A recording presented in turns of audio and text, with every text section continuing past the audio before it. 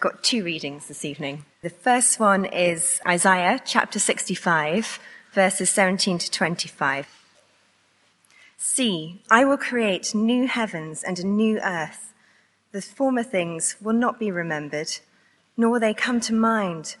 But be glad and rejoice forever in what I will create. For I will create Jerusalem to be a delight and its people a joy. I will rejoice over Jerusalem and take delight in my people. The sound of weeping and of crying will be heard in it no more. Never again will there be in it an infant who lives but a few days, or an old man who does not live out his years. The one who dies at 100 will be thought a mere child. The one who fails to reach 100 will be considered accursed. They will build houses and dwell in them. They will plant vineyards and eat their fruit. No longer will they build houses and others live in them, or plant and others eat. For as the days of a tree, so will be the days of my people. My chosen ones will long enjoy the work of their hands. They will not labor in vain, nor will they bear children doomed to misfortune. For they will be a people blessed by the Lord, they and their descendants with them. Before they call, I will answer. While they are still speaking, I will hear. The wolf and the lamb will feed together, and the lion will eat straw like the ox, and dust will be the serpent's food.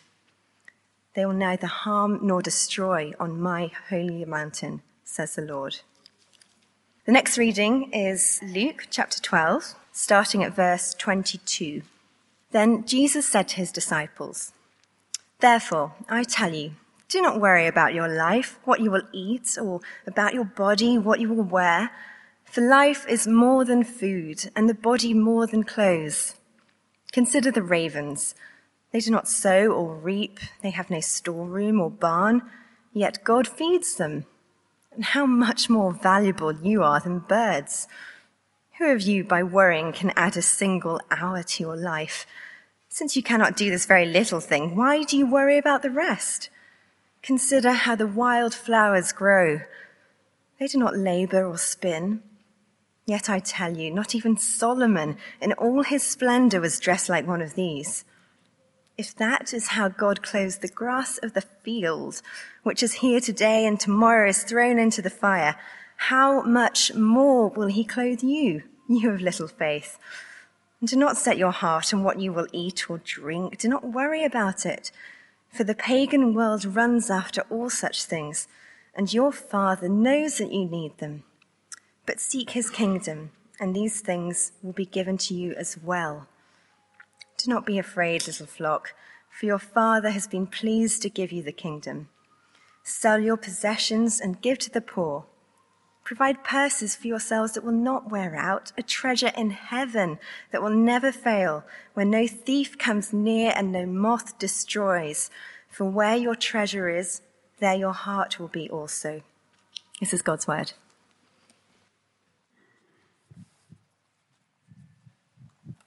If you want to keep a finger in Luke, we're going to begin there. Let's pray. Father God, please would you help us tonight?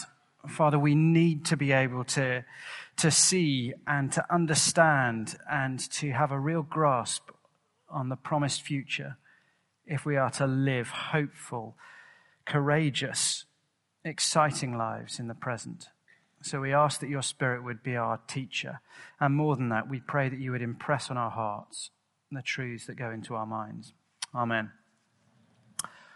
FOMO, that's where we are tonight. The fear of missing out. It's the fear that means you go on the night out when you're wrecked and you just need to go to bed, but it might be a great night. And so you can't stay in. It's the fear that means you just don't accept the invitation because you never know. Something better could still come along. And so you wait and you wait and you wait. Now, of all the fears that we could choose to address in these 4 weeks, looking at the fears that affect our lives, you think that does seem a little bit on the trivial end of the scale. Last week we were thinking about terrorism and the fear of physical danger. This week, FOMO. But there's a reason for going for this, and that is that actually, when you think about the things that shape the way that we live day to day, this is a very, very real issue. And for many of us, actually, I think that this is one of the key fears that stops us from making spiritual progress. Now, for some of us, I guess we are metaphorically standing on the edge. We've been looking into Christian things. We've become convinced, the evidence does seem to stack up that Jesus Christ lived the real life, that he died on a cross for sins, and he really did rise again. And we're at the point of committing our life to him. But the truth is, it's a hectic, big step. And it will mean some huge changes. It's going to cost us an awful lot. And as we stand on the edge and contemplate going for it, we're just not sure it'll be worth it. We fear we will miss out on a huge amount if we commit ourselves to Jesus Christ. And that fear of missing out, it's stopping us committing to him and receiving eternal life. Others of us who'd call ourselves Christians, whatever we sing in church on a Sunday, Monday to Saturday, actually the hopes and the driving ambitions of our lives are exactly the same as everybody else around us. We want out of life what everybody else wants out of life. And we fear that if I really obey Jesus, if I really go for it as a Christian, if I really serve and sacrifice like the Bible calls me to, that I'm going to miss out. And it won't prove worth it in the end. And so we hold back. And I guess a lot of us, we live half-hearted, sort of mediocre Christian lives. Holding back from anything that's too radical. Hedging our bets because we're worried if we really give to God what God asks for, if we really do what the Bible encourages us, that we will miss out. And we'll look back and regret how we've lived.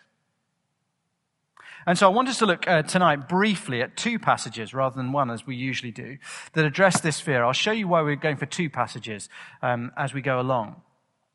And these passages, they call us to trust Jesus, but more than that, they show us why, if you live for Jesus, you will not miss out. So when I talk about FOMO, I'm talking about something a little bit more serious than just maybe I'll regret it if I don't go for this night out. I'm talking about the big life decisions. So firstly, turn to Luke with me, Luke 12, 32 to 34. So in Luke 12, Luke is teaching mainly in this chapter about if you're going to follow Jesus, he says it's about living for the future. He says it's a great eternal reward, but it does mean sacrifice in the here and now. And in verses 22 to 31, he's basically telling them, don't worry about this life. Don't worry about this life. Don't worry about the basic necessities, like, where will I find clothes? How will I eat? Those things. He says, don't worry, because God knows that you need them and God will provide for them. Verse 29. And don't set your heart on what you will eat or drink. Don't worry about it. The pagan world runs after all such things, and your Father knows that you need them. But seek his kingdom, and these things will be given to you as well. In other words, when you know the God who sustains the entire universe as your Father, you ought to come to the concerns of how will I live, what's going to happen, a little bit differently from those who think there is no God at all. I'm guessing that when Richard Branson's children were at university and ran out of money because they overspent at the start of term, they were a little bit less anxious than the rest of us because they knew their father had a bob or two, to put it bluntly. He then sharpens his point in the final three verses. Verse 32, do not be afraid, little flock, for your Father has been pleased to give you the kingdom. Sell your possessions and give to the poor. Provide purses for yourselves that will not wear out, a treasure in heaven that will never fail, where no thief comes near and no moth destroys. For where your treasure is, there your heart will be also. Don't be afraid. Don't be afraid to give generously of your money and your time to serving God and others. Don't be afraid that you'll miss out if you do that. Why? Well, I'll come to the answer, but it's important to recognize, although he talks about money here, throughout Luke 12, he actually talks much more broadly. And in the rest of Luke, although it says money here, his point is much broader. He's not just saying, don't be afraid to give money. He's saying, look, don't be afraid to sacrifice whatever is treasured for the kingdom of God. Give generously, serve and sacrifice all you have for others, because there is a reward, a heavenly reward Verse 33, a treasure in heaven that will never fail. Jesus' command is pretty simple. Give generously and don't worry. But what if I give sacrificially and it means I never actually manage to save up for a house deposit in central London because the prices keep rising? What if I commit to being at International Cafe and helping there every Friday night and it means I miss out on opportunities to meet a partner? What if I get involved with sharing the gospel at work and inviting colleagues to a lunchtime Bible talk and I get sidelined a bit because they just think you're a bit of a religious weirdo, we're not sure you're really on board? Part of the answer comes in verse 31. Seek his kingdom and all these things will be given to you as well. But that's not a blanket promise. There are plenty of people who gave up realistic prospects of marriage to serve God on the mission field or to help serve in a little church in an unreached part of this country who never got married. There are plenty of people who've given sacrificially for year after year after year and not seen God miraculously provide the things that they had given up. There are those who gave sacrificially and it just cost. But 2 verses later, Jesus gives the second half of the answer, and these are the words that really should drive out fear of missing out when we're worried about whether serving God will be worth it.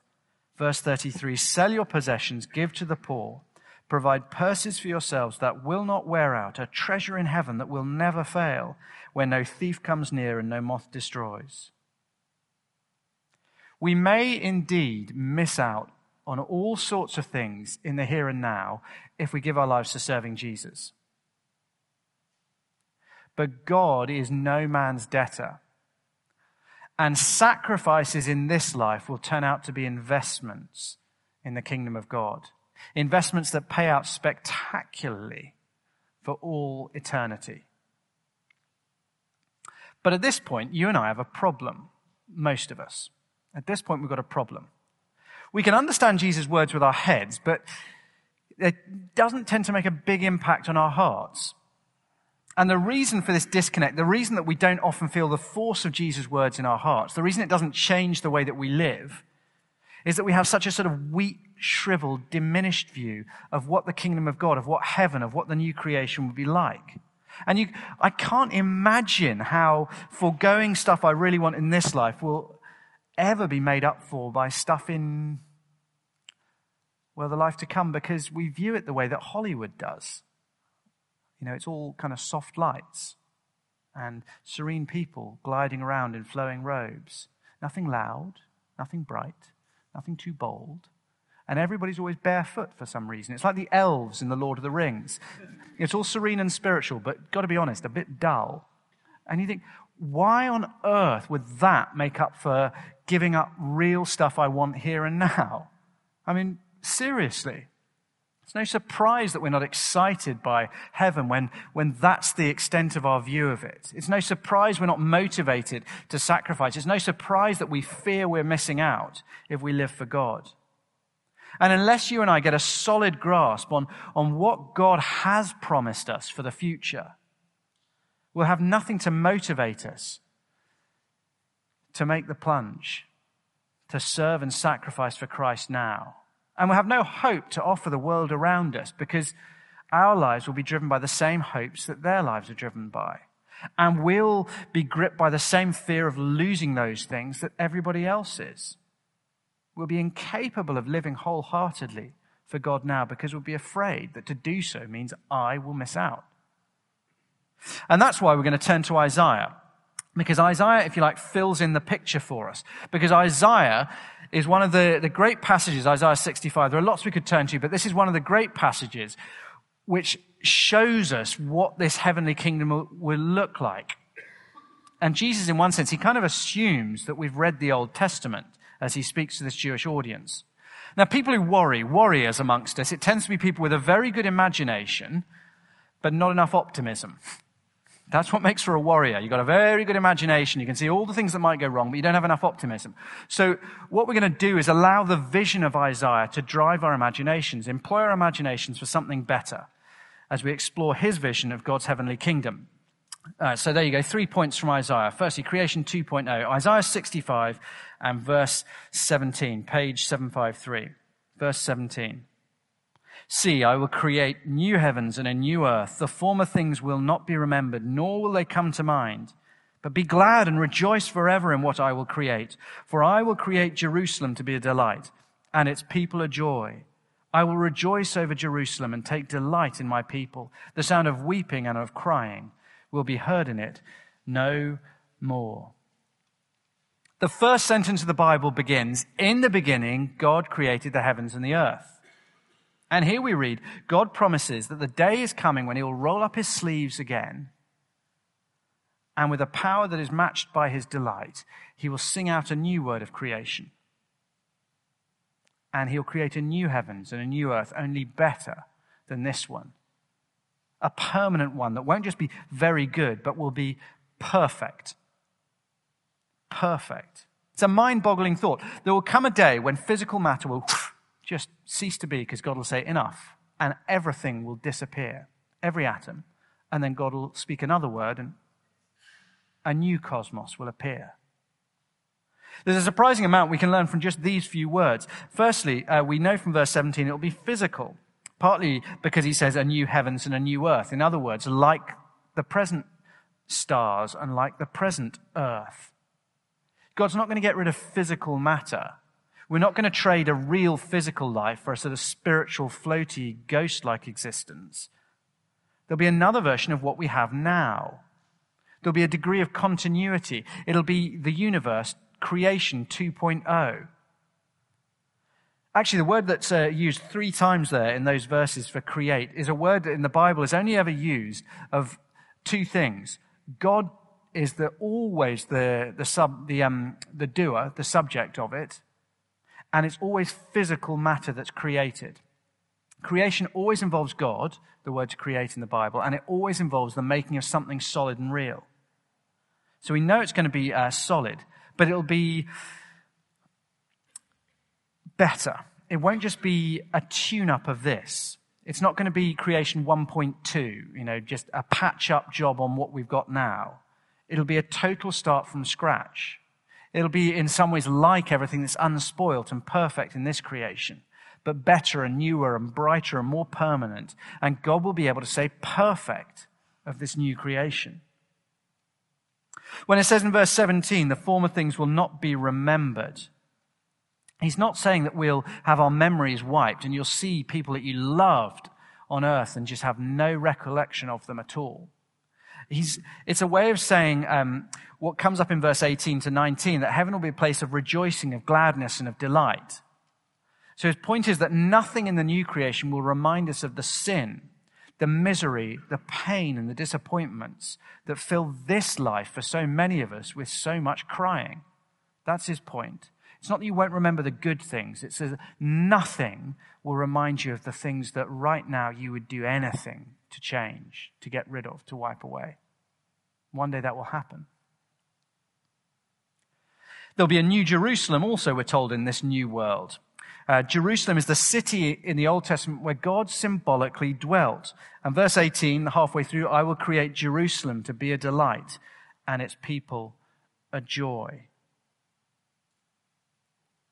At the heart of the Bible's vision of the new creation, in other words, is us dwelling with God, which might sound a little bit obvious. Yeah, God's going to be in heaven. Duh, thanks. Could have worked that one out myself. But actually, I think that when we think of heaven, often God is an afterthought. You say heaven and, you think of that perfect sugar sand beach, warm water lapping at your toes, just a gently cooling breeze rustling the palm fronds, and an unbroken azure expanse of sky over your head. Or cold, crisp air in your lungs as you stand at the top of the slope.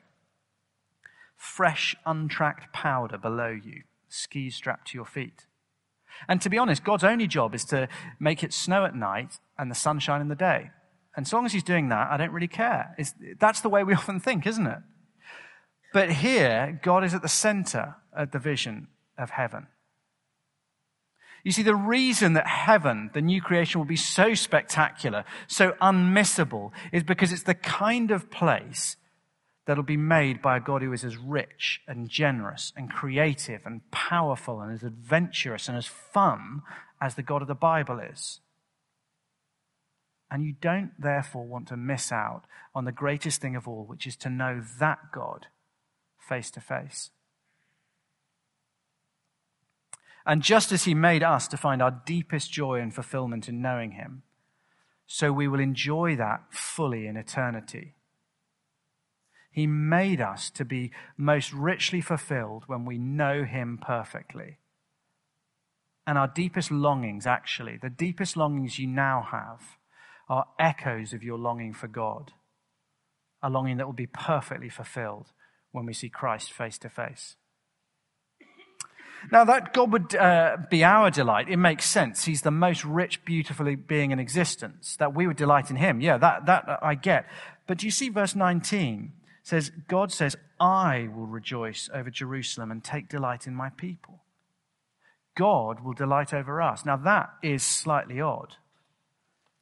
The God who can see the darkest, most miserable, ugliest thoughts in our hearts, the things that if people here could see them, we would just never, ever come back again. That God who can see right into our hearts, the murkiest depths of our souls, he will be thrilled and beam with joy when he sees you. Now that makes very little sense. I think the picture is that you imagine a teenager who rebels against loving parents and just destroys themselves. Drug addiction, multiple abusive partners, and ends up basically as a slave, abused and used by a criminal gang. Health wrecked by drug abuse and all sorts of beatings. A skeletal, wraith-like, almost dead little being, emotionally wrecked, physically destroyed, close to death. But the father, he has never stopped searching. And he eventually finds and rescues this poor creature from this criminal gang and gently carries them to a hospital and rehab center where although they're close to death, they can be gently nurtured back to life. And slowly the color returns to the skin and weight comes back on and the glazed eyes get their life back. The hair returns and slowly, after months of rehab, after months of treatment, after months of medical care, the day comes when they're well enough to be returned home. And they're able to walk out of the hospital. And the father sees the child that he's rescued alive and the way that they should be again, and beams with joy and just gathers them up in her arms and takes them home. You see, the day we walk into heaven, we will be transformed. All the sinful filth and nonsense will be gone. And God has seen in his mind's eye what we'll be like. When he saved us, he saw us not just as we are, sinful wretches, but as we will be. And one day, the day we arrive in the new creation, we will be the way God always knew we would be. The way he planned and promised for us to be. And he will see us perfectly reflecting his image. He will see us full of the joy and delight of being free of sin. He will see us the way he created us to be. And God will delight and beam with joy. We, the redeemed, will be trophies of grace. And God will be thrilled at what he has done for us. We will rejoice in God, and God will rejoice in you. Creation 2.0 will be a great thing to look forward to, and in it we will live long and prosper, one for the Trekkies amongst you. These central verses are basically a wonderfully poetic way of saying we will live forever, but that eternal life will be anything but boring. We'll live forever, and it will be anything but boring. Look with me, verse 20, never again will there be in it an infant who lives but a few days, or an old man who does not live out his years. The one who dies at 100 will be thought a mere child. The one who fails to reach 100 will be considered accursed. They will build houses and dwell in them. They'll plant vineyards and eat their fruit. No longer will they build houses and others live in them, or plant and others eat. For as the days of a tree, so will be the days of my people. My chosen ones will long enjoy the work of their hands. They will not labor in vain, nor will they bear children doomed to misfortune. For they will be a people blessed by the Lord, they and their descendants with them. Now we need to remember this is poetry. When it says in verse 20 that people who die at 100, it's not saying people will die in the new creation. He's giving examples of things that cause sorrow in the current creation that won't be in the new creation. And he's using images we can get our heads around to things that are just beyond our imagination. He's saying death won't be there. No longer will anybody cradle a newborn infant, tiny enough to fit in a hand, stuffed full of tubes in a neonatal unit before it just gives up on life after 2 or 3 tragic days. No one will retire from work early to spend time with their family only for an aggressive, incurable tumor to rip them away after 6 months. In Isaiah's day, to live 100 years was a big deal. But he's saying, look, to live 100 years in the new creation, it'll be like being a child. Indeed, verse 22 says, we will live like trees. Now, his point is not to be literalistic. But hey, let's get literalistic for once. And here's a picture of a tree. That is not just any tree. That is Methuselah, which is a Great Basin bristlecone pine tree. It is 4,848 years old. There was an older tree than this one, just on the same grove, but a scientist cut it down to check how old it really was. Found out it was 4,900 years old when they cut it down. Yeah, not so good. So we have to make do with second best. 4,848 years. In other words, when the sapling first poked its green shoots above the earth in 2,834 BC, there were no pyramids in Egypt, and Stonehenge was considered a new build. I kid you not. Look what the Nouveau Riche have put up in Wiltshire. It's just disgusting. Isaiah is clear. You can read in Isaiah 25, 6-9, that God will swallow up death forever. We won't die. This is just an image. But even if we only lived as long as that tree, imagine 4,848 years. You could build a house. You could plant a forest of slow-growing trees. You could prepare the soil and plant a vineyard. You could dig a cellar while you waited for the vines to grow. You could set down the wine for 60 years and still have a good 4,600 years to enjoy it all. Even if you're as rubbish at DIY as I am, you could still spend 2.5 centuries just learning to build. I mean, I've got to be able to put up straight shelves after 2.5 centuries of practice. We will live, and it'll be as if we're as long as the trees. And key to this vision is verses 21 and 23, which they actually make a very similar point. They will build houses and dwell in them. They will plant vineyards and eat their fruit. They will not labor in vain, nor will they bear children doomed to misfortune, for they will be a people blessed by the Lord, they and their descendants. There will be work, toil, labor, but it won't be in vain. It'll be fulfilling and worthwhile, and partly it is because we will build the houses and it won't be other people who live in them. We will plant the vineyards and we will drink the wine. It's one of the great frustrations of work is you do all the work and somebody else so often gets the benefit. That won't happen in the new creation. And the work itself won't be pointless or vain because the curse that fell on work in Genesis 3 will have gone completely. Now, it is hard to get our heads around living forever. Actually, those of us who think most deeply on it are often just terrified by the thought of it.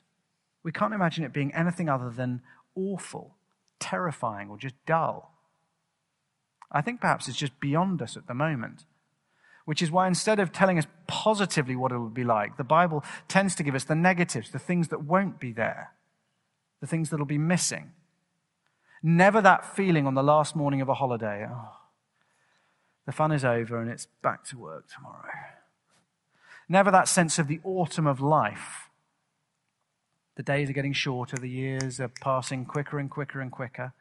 The sand in the hourglass of my life is starting to go a little bit faster now. Never that sense that the body is creaking all the personal bests are somewhere in the past, and it's never going to be any better than it was a couple of years ago. Never that feeling.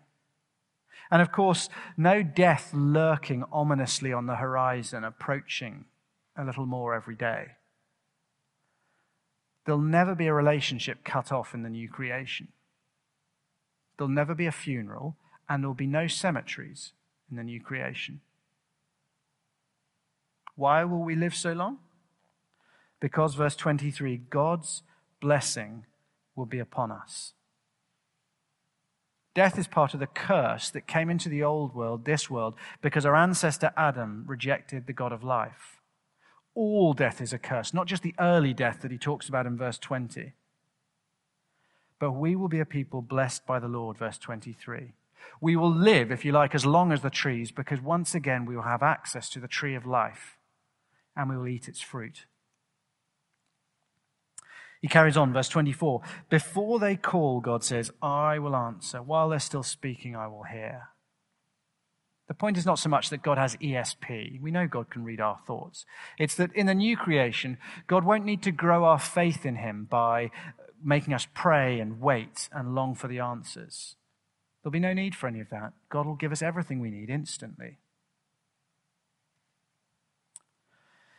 It'll be creation 2.0. We'll live long and prosper, and they will all live happily ever after. Verse 25. This is classic Bible language for the restoration and reconciliation of the natural order. The wolf and the lamb will feed together. The lion will eat straw like the ox, and dust will be the serpent's food. They will neither harm nor destroy on all my holy mountain, says the Lord. Wolves and lambs eat together in this world. Only when they do so, there's only one of them doing the eating. But it'll be very, very different in the new creation. Very different. It'll be a world where a gangling newborn lamb will be perfectly safe, frolicking in a pack of wolves. There won't be predators and prey. Now, whether it's perfectly literal or metaphorical, I just don't know. But it does seem that there'll be some radical differences in the new creation. So decay and death don't seem to be part of the plan. They will neither harm nor destroy on all my holy mountain. It seems like animals won't need to kill each other for food. What that means for human food, I don't know. I know for a number of us, the thought of an eternity without a bacon sandwich is not something we can really get excited about. However, again, turn to Isaiah 25, 6-9. Fear not, this same new creation is described there as a great banquet with aged wine and the best of meat. How it'll work, I don't know. It may be that lettuce will taste like bacon, or like tree bark will be fillet steak. I have no idea, but you know what? You can leave that to God. He can work these details out. The slightly odd note, though, I wonder if you noticed it there in verse 25. The slightly odd note is in the middle, and dust will be the serpent's food. Why, if wolves get to play with lambs, do serpents get the downer? Why are they still, not getting a great time? Well, the answer, of course, is that he means more than the reptile species serpens. When Satan came to tempt Adam and Eve in the Garden of Eden, it was in the form of a snake. And the curse on Satan, the snake, who brought evil, misery, and death into this world, mentions exactly the same things as this verse. Look at verse 25, and let me read from Genesis 3, God's curse. So the Lord said to the snake, because you have done this, cursed are you above all livestock and wild animals. You will crawl on your belly, and you will eat dust all the days of your life. And I will put enmity between you and the woman, and between your offspring and hers. He will crush your head, and you will strike his heel. In other words, Satan will not be part of the new creation. He will be eating dust. He will be suffering in hell the rightful punishment for his wicked behavior. He will not be let loose, which means you and I will not be able to be tempted in the new creation. Extraordinary. You'll see a stunningly attractive person and not feel an ounce of lust. You'll see somebody who is far more talented than you at the things you love doing, and you'll just be thrilled with their abilities and not feel any resentment. There'll be no temptation, no sin, because there'll be no serpent. So there we go. We are heading to an eternal feast in God's garden city. It'll be filled with believers from every culture, and at the heart of the creation, we'll find all of God and the blessings that come through him, and none of sin and the misery and death that comes through it. So what should we do in the light of it? We should look forward with hope. But it does mean we need to fill our hearts with heaven.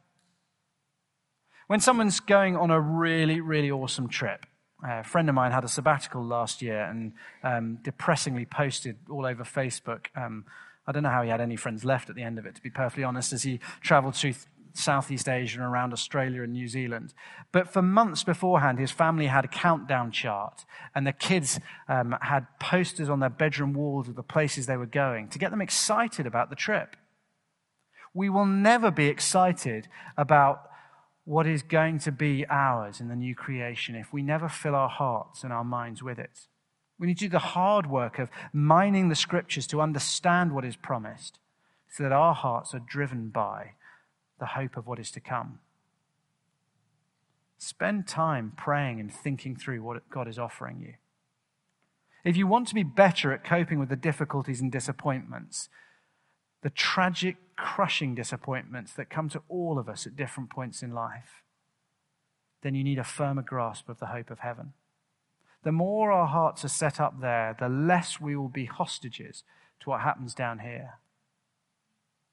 And when you've got that to look forward to, you don't need to fear that if I commit, if I step over the edge, if I really go for it with living for Jesus Christ, that I will miss out.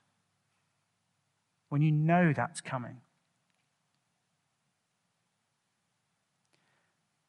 There's a great quote from the Puritan writer Thomas Brooks, who says, "For a close, remember this, your life is short. Your duties are many. Your assistance is great and your reward is sure. Therefore, faint not. Hold on and hold up in ways of well-doing. And heaven shall make amends for all." So I've really got two questions for you, or for all of us actually, as we close. Two questions that it would be great to discuss this week, to discuss over coffee. What would God have to promise you for a life of sacrificial service to be worth it? Think of the things you most long for from this life. If serving God were to mean missing out on some of those, what would God have to promise you for it to feel worthwhile? Secondly, what would you do in the next 5 years and the next 25 years if you were utterly convinced of God's heavenly reward? What would you do in the next 5 years? What would you do in the next 25 years if you were utterly convinced that God's heavenly reward will be as good as God says? I was reading this week about a couple of Iranian Christian women who met at a conference for underground believers in Turkey. And they spent the last 3 years handing out, from 2006 to 2009, secretly handing out copies of the New Testament in Tehran, in the capital, and in some of the surrounding towns. Over the course of 3 years, they handed out 20,000 copies of the New Testament in one-to-one conversations. And why on earth would you do that when to do it means risking your life? Because they knew where they were heading. They were actually arrested in 2009 and thrown into prison, the Evin prison in Tehran, which is a horrific place, utterly horrific. And yet they said this about their time: most amazing of all, we were in the best place we'd ever been for witnessing to people. We'd spent ourselves, to be honest, traveling all over the country, and now we were stuck in jail. God was bringing us the spiritual seekers. The living conditions weren't very good. That is an understatement. But we didn't have to deal with travel and traffic. And we could tell our fellow prisoners the story of Jesus openly, because no one would come into this rat hole to spy on us. There were no secret police in there. That is how liberated people get when they really know what is promised for them afterwards. Who cares? A few years in prison compared with an eternity with the Lord Jesus. Be free from the fear of missing out. Give yourself to serving God and see if he doesn't reward you richly. Let's pray.